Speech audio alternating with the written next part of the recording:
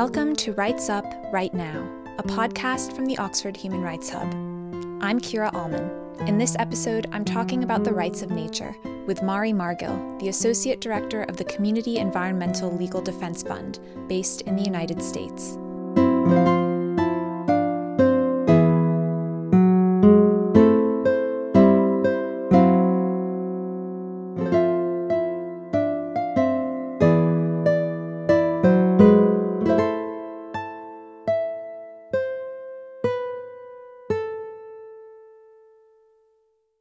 There's an unmistakable growing awareness of the ways in which our human lives and the environment are intertwined and interdependent.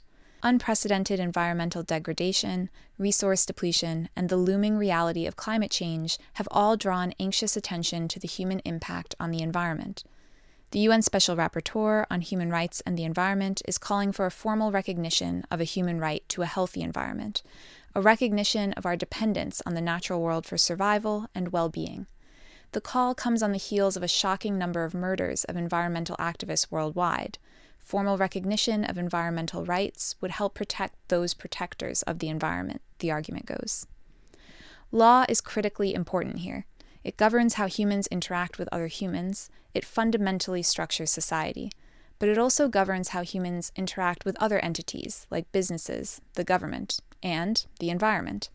Countries like Spain, France, Portugal, and Finland have already recognized a human right to a healthy environment, but some environmental advocates are arguing that this isn't enough. We need to recognize the inherent rights of nature itself. The limitation of a human right to a healthy environment is precisely the focus on humans. And this is a human rights podcast, so to be fair, we focus a lot on humans too. In this episode, we're going to talk about the possibilities and limitations of rights of the environment. What would this mean for nature? And what would it mean for us, humans? Mari Margil from the Community Environment Legal Defense Fund is here to try to answer some of those questions for us. So thank you so much for joining me, Mari. It's very good to be here. You're the Associate Director of the Community Environment Legal Defense Fund in the United States. Could you tell me a little bit about what your organization does? So the Legal Defense Fund is a nonprofit, so an NGO, that began in 1995, based in the United States, and today we work in a number of places around the world.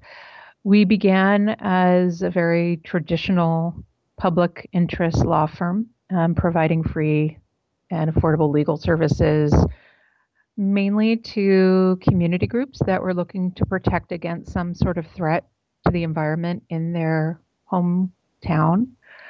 And our work has really expanded and evolved because we came to a place where we recognized that using existing conventional environmental laws were not sufficient to protect the environment, to stop threats from coming into a community. And it took us on a journey to where we are today, in which we came to gain a very clear understanding of how legal systems work, why they work that way, who they're working for. And then how do we make change when we come up against a legal system that doesn't seem to have protection of people, of the environment at the forefront, much like other people's movements have found when they come up against legal systems which have oppression or have prejudice at the forefront. And recognize that there's a need to make a fundamental change within that legal system. We face a similar situation today. And so our work today at the Community Environmental Legal Defense Fund is very much about recognizing how the existing legal system is aimed at endless production, endless growth, endless extraction, and the need to change that if we're to protect the natural world. So that sounds like a critical realization when you suddenly recognize that arguing a case within a legal system isn't going to work for you because the whole system is flawed. Maybe that's the point where we really start to think about rights, demanding a recognition of a new right. So when we talk about responsibility when it comes to the environment, I think first we probably think about governments, then maybe private companies, corporations, and increasingly we think about the burden on individuals. But you're saying that the law specifically has a responsibility and role to play here if we're really going to tackle issues like climate change. Can you explain a bit more about that? The role of law is absolutely central to addressing climate change. It's absolutely essential to addressing species extinction, other environmental crises that we're facing around the world. What we have come to understand is how the legal system treats the natural world.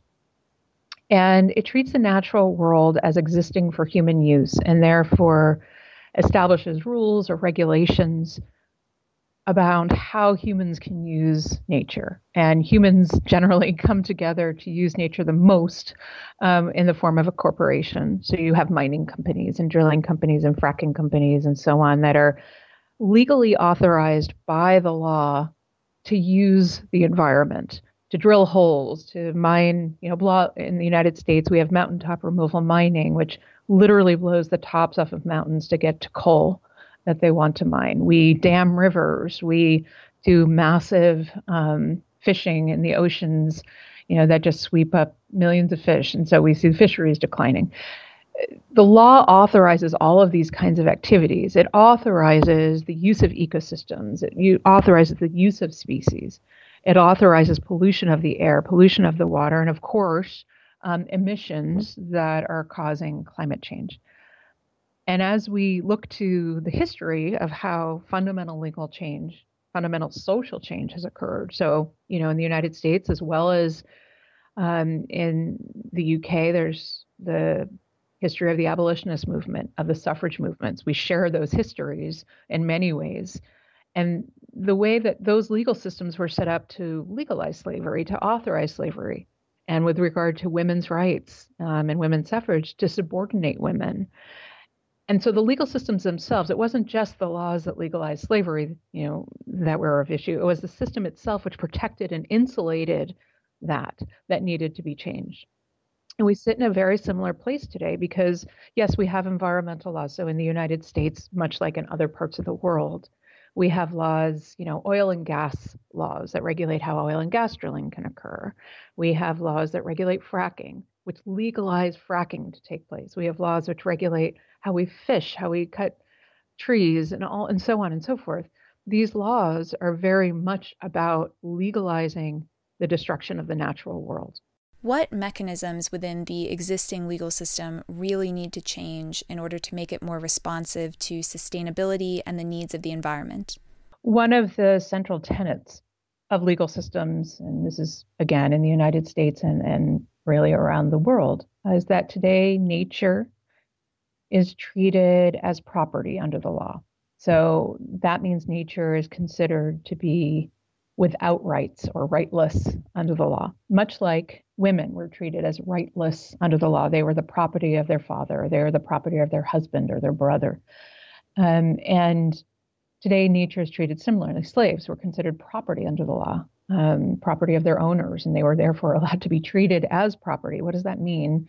It means that when we own property, when we own nature, which we do, we have the legal authority to destroy it. And we see that. With ecosystem collapse, with species extinction today at thousands of times natural background rates, and of course with climate change, treating nature as property is leading to the destruction of the natural world because we don't protect it for its inherent worth, its inherent necessity. We don't recognize it as life-sustaining to us, and therefore we use it to meet what we consider our needs. Our wants, our desires. So a central tenet of legal systems today is this concept that nature is legal property. That needs to change. And what we've seen through history again is it's when we recognize something as most important that we put our highest legal protections on it. Our highest legal protection is the recognition of legal rights, as has happened in Ecuador. And we worked there about 10 years ago now, in which Ecuador went through a process of constitutional drafting in which nature, for the very first time in the world, in a constitution, was recognized as having constitutional rights. And that's, very significant change, a transformation in how the law treats nature. You've mentioned the importance of elevating the rights of nature or the rights of the environment, and there are a few ways of thinking about rights. Rights attached to rights holders. Traditionally, those rights holders are human beings. Are human rights not enough to accommodate the rights you're talking about? Yeah, It's a terrific question. Many, many countries around the world have, through some form, through their constitution, through laws, other means, recognized the human right to a healthy environment. And we, in our work, as we assist people and communities and governments to advance rights-based laws, that's often incorporated, the human right to a healthy environment. But what we have found is that the human right to a healthy environment is impossible to achieve if the environment itself doesn't have rights.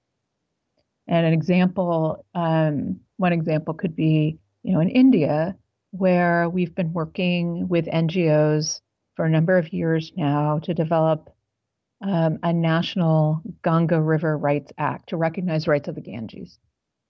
And that law, that draft law, not only recognizes the fundamental inalienable rights of what they call Mother Ganga, or the Ganges River, also includes the rights of the people of India to a healthy, thriving river ecosystem.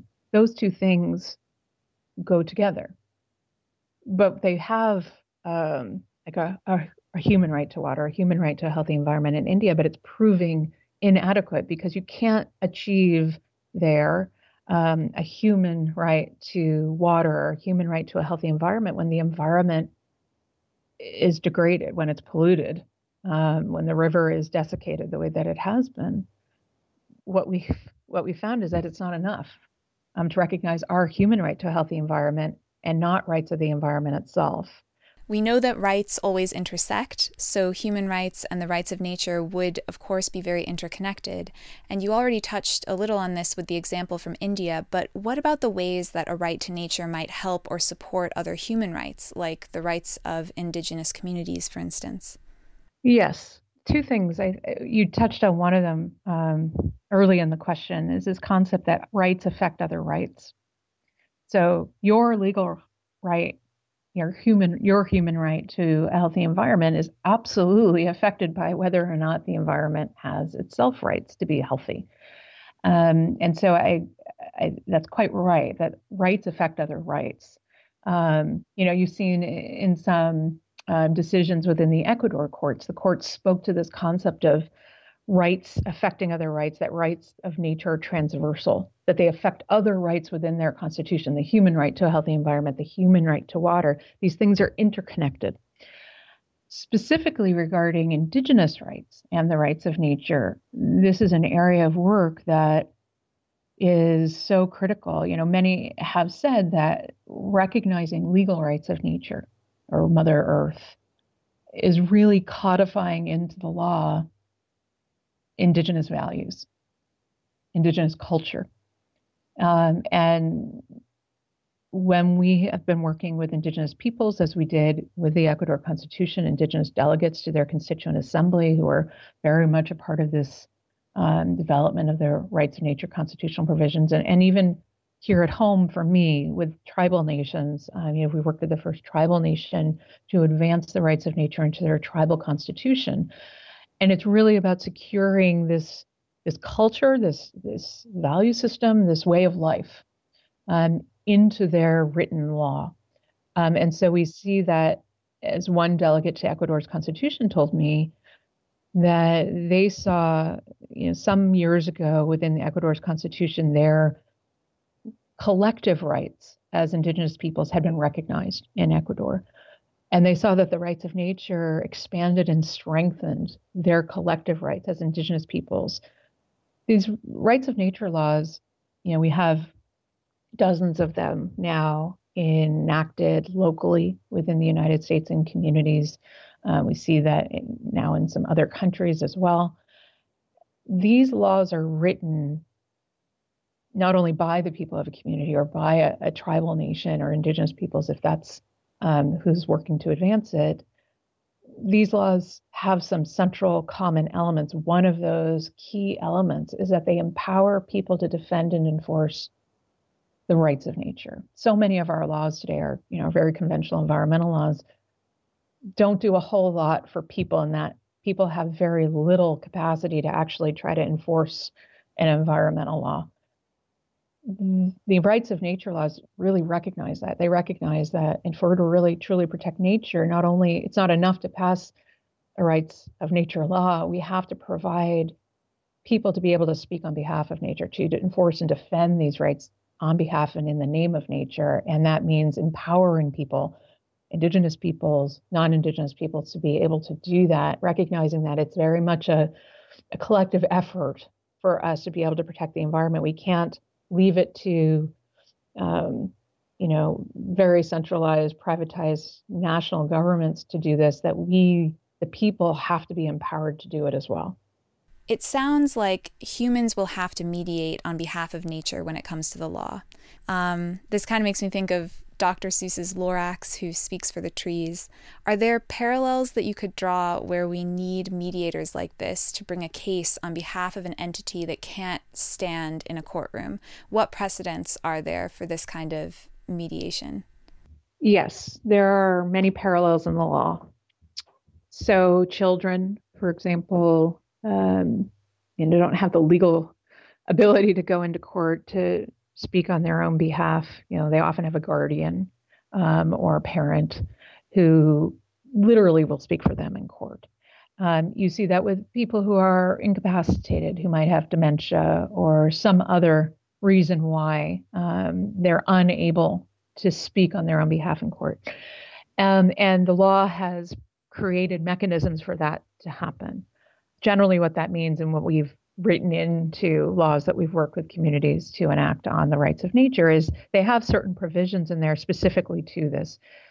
Generally, they're written this way, which is that people in a community or within a tribal nation, as well as their government, so a municipal government, a tribal government, have the legal capacity to go into court to bring a case, a lawsuit, to defend and enforce the rights of nature. So, for example, to be able to go on behalf of a forest into court, it could be you or me who goes into court to bring the case, but the case is actually brought in the name of an ecosystem, of a forest or other ecosystem or a species.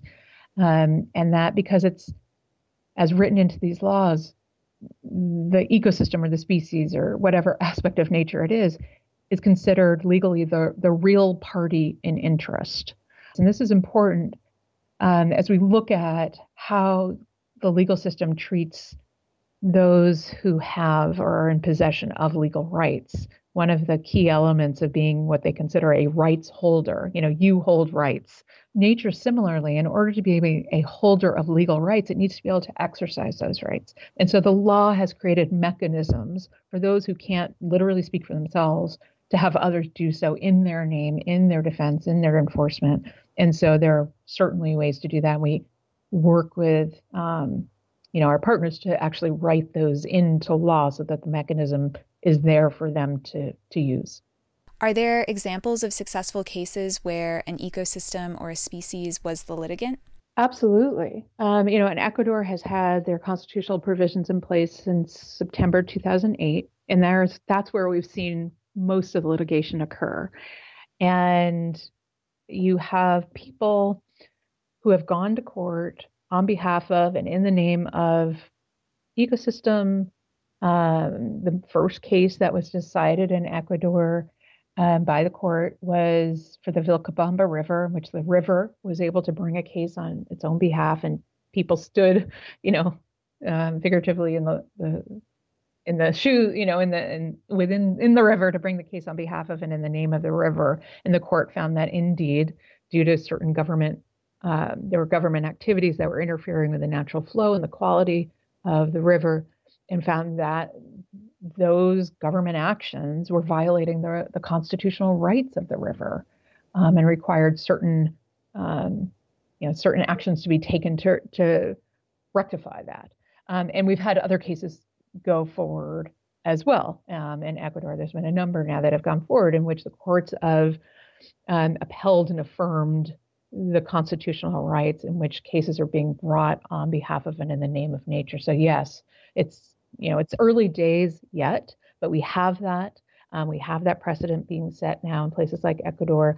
And we now have, of course, cases such as in Colombia, in 2016, the Columbia Constitutional Court issued a decision finding that the Atrato River has legal rights.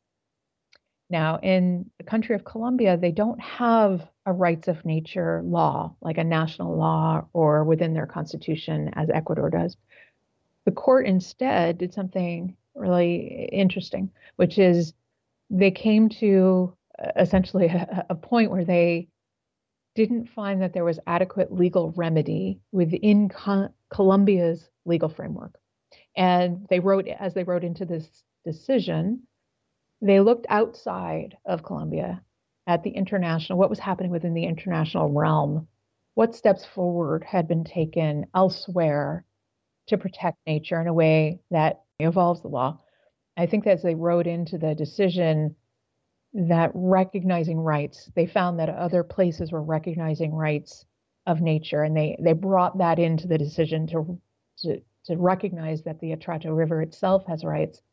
And I think as they said specifically in the decision that they considered it a step forward in jurisprudence, that is an evolution of the law, that a next step that's necessary in order to protect nature is to recognize that it has legal rights. So what about places like the US where there isn't a constitutional provision on the rights of nature? And we tend not to draw as extensively in the US as in some other jurisdictions on international guidance regarding rights, even human rights. So what's the strategy for recognizing a new right in the US context? Our work in the United States has been a bit different than our work outside of the United States. We have worked for the past 10 plus years in the United States very much at the grassroots in building what we see as, sort of the central elements of any people's movement for fundamental social change. So we've looked a lot at our history. You and I have talked about that with the abolitionists, the suffragists, the civil rights movement in the United States, even the contemporary movement for rights to same-sex marriage, gay rights, and so on. These movements all have some very, very common qualities. They build upward from the grassroots. That is, people not at the national level, but at the, really at the local level, who join together in their communities and their regions to begin to understand that the legal system needs to change, and they begin to join forces and grow a cultural change that is essential to these movements. We don't see the movement for suffrage in the United States was not championed by, the United States Congress. It wasn't the U.S. Supreme Court who led the way to end slavery. Those movements very much built upward from the ground to drive change upward, to create a fundamental cultural shift that drove a fundamental legal shift. And so our work in the United States has really been from the ground up. We've worked directly with communities, and this is work that is really the bulk of our work today in the United States still.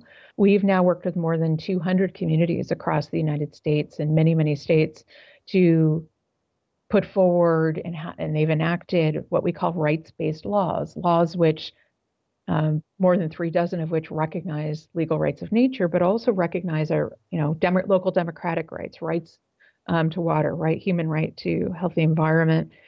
So rights-based laws, and those are now beginning to drive upward. So we have now in several states, communities, groups joining together to drive change to the state level, introduce proposed state constitutional amendments.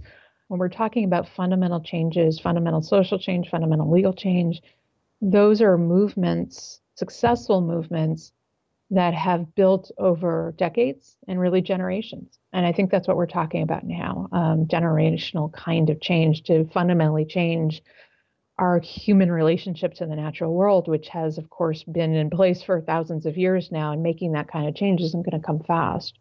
But it's going to take people doing this very good work, this very hard work, this necessary work to drive change upward from the local level. This sounds like an arduous process. It's a piecemeal, grassroots approach. But climate change, for instance, is arguably a very pressing issue, and history has taught us that rights take a long time to establish. So is this something that we'll be able to accomplish before it's too late? The same arguments, of course, were made during abolition during women's suffrage. The suffrage movement in the United States took 80 years, and you can only imagine that the women who were involved in those movements thought, we need this now. I can't wait 80 years to have the right to vote. And of course they needed it then. But that's not how change occurs. And that's just the unfortunate reality that we face today. Yes, we want things to move faster. We're frustrated by the pace of change. And that's, kind of have to learn to live with it and to be patient and to look for and be prepared for when there are moments, what we call political windows of opportunity that occur, which we can leap through and make big change. But that big change only comes with the smaller, slower change. In our cultures today of kind of immediacy, social media, we have this sense that, everything is immediate today, that all our needs are being met immediately. And we get frustrated when things seem slow or the internet seems slow. I think that creates an unreal expectation about how change can occur. And we've had to learn that. We need to continue to learn that the pace of change is slow, and we need to continue to do this hard, arduous work, hoping and knowing that there will be moments that will allow it to take big, big steps forward. But if the groundwork isn't laid, if this work, this organizing that is occurring right now isn't happening, then we're not going to be prepared for those and ready for those. I will say, however, all of that said, within 10 years of the first rights of nature law being advanced, we now have rights of nature laws or court decisions, not only in the United States, but in Ecuador and Colombia and India, Bolivia. And so there's been a fast rate of change. All of that comes, it's hard work, and we'll see how it plays out. But there has been a lot of rapid change, but it needs to be, it needs to quicken. And in those laws, those court decisions that have been issued, that have been enacted, need to be fully realized, the promise of. And so we have, so much work to do, but without doing this hard work, we're really just, tweaking around the edges of legal systems, which today legalize climate change. How do you talk to skeptics who aren't so convinced that the rights of nature need to exist? Well, what we have found in the United States in particular is, it might be surprising that, the first places that have enacted rights of nature laws have not, what we would consider progressive, liberal kinds of communities. They very much have been in very rural, more conservative kinds of places in the United States. And people have come to this recognition of the need to recognize the rights of nature when they found that they're not able to protect nature where they live, that it's really out of practical necessity. In order for them to be able to protect nature, they need to recognize that nature has rights because environmental laws otherwise don't allow it. And therefore, it was out of necessity. And for many, many people, that continues to be out of necessity. And so that, I think, is very important, that this has become, in some ways transcends politics or partisan differences when we're threatened within our own communities. And the law as it exists doesn't allow us to protect our communities, protect the water that we depend on in the air, or so on. That causes a shift within people to see things, to come to a place where they see that something really different needs to happen. Great. Thanks, Mari, for taking the time to inform us on this developing field of rights. It's been really interesting to talk to you. Thank you for having me.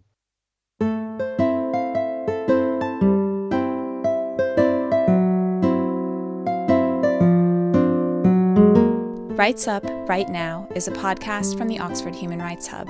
It's produced by me, Kira Allman, and music for this series is by Rosemary Allman. Subscribe to this podcast on Apple Podcasts or follow us on SoundCloud.